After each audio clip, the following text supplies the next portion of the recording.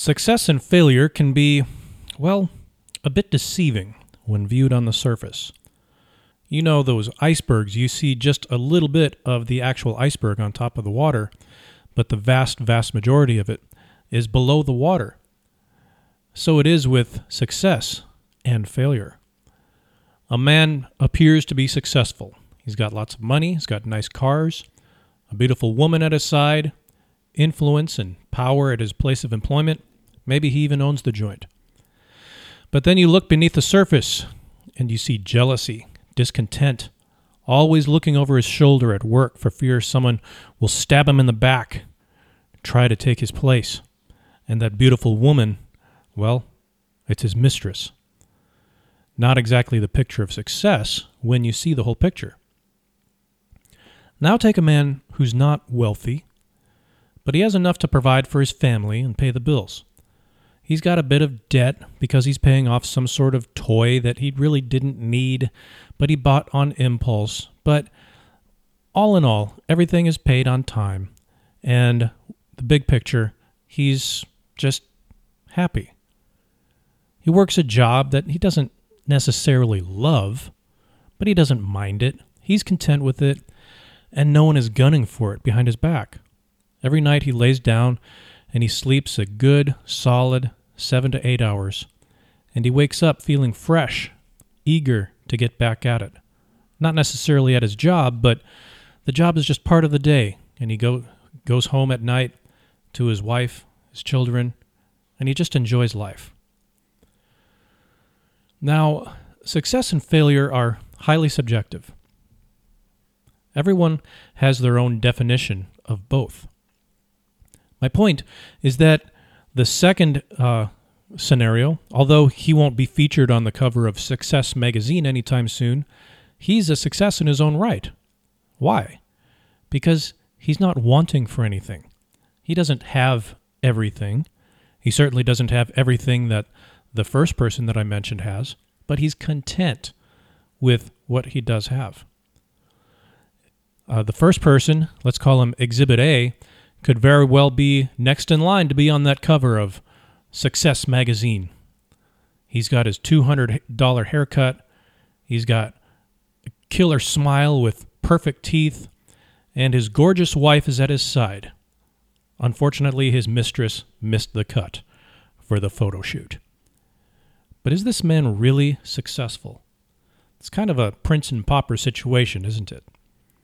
And now let's talk about a third scenario. Let's call him Exhibit C. This man has legitimately failed in a very significant way. Let's say that he had a business, and due to poor management, negligent hiring practices, a lack of interest in finances, just a lack of interest in general in the nitty-gritty details of the business, and he just didn't hire the right people to do those administrative things that maybe he's not interested in, but they still have to get done. Well, the business failed. Now, this person can do one of two things. He can look at what he did wrong, he can make the necessary adjustments, and then get back up and try it again. Or he can say, well, looks like I'm destined to work for the man for the rest of my life. I'm just not cut out for this entrepreneurship thing.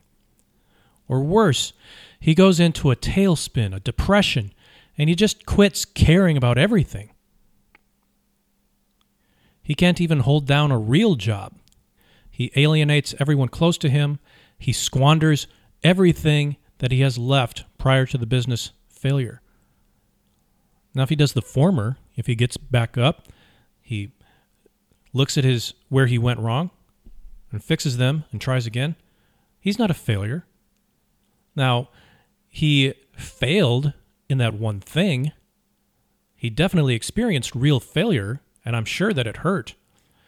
But as a person, he's not a failure. Now, let's say that he takes that second route and he just says, forget it. I'm not going to work. I'm not going to be an entrepreneur. I'm just going to work on a job. I'm just going to work for the man for the rest of my life.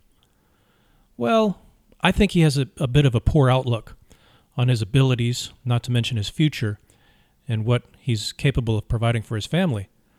But if he holds down that real job, if he advances and he gets promoted, even retires, if that's even a thing here in the middle of the 21st century, well, I don't think he's a failure. The only scenario that's a real legitimate failure is that third scenario. The person has allowed his environment, his experiences, to define who he is as a person. It's one thing to fail at something. It's quite another thing to consider your entire existence on this planet to be a failure because of that failure.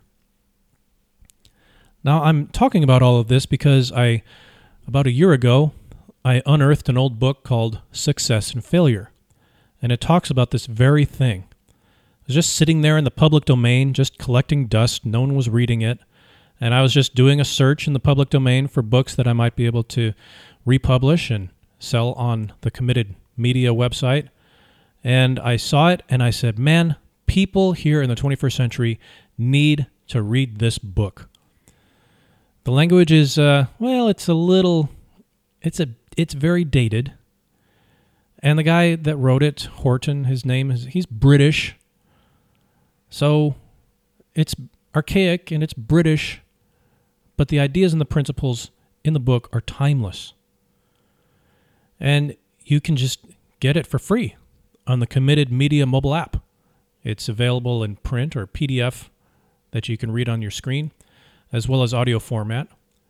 And if you want access to this small book, it takes about an hour to read or listen to it. All you have to do is just go to committedmedia.org, and there's a little form right on the right-hand side of the screen of the homepage or of any page of the committedmedia.org website. Just fill out the little form, and we'll hook you right up. Not just with Success and Failure, but with all of the free offerings, and they're extensive. They're on the Committed Media mobile app. So there you go. There's your call to action. Go to committedmedia.org, and then once you do that, fill out the form, read that book, Success and Failure. I guarantee that you will not look at Success and Failure the same again.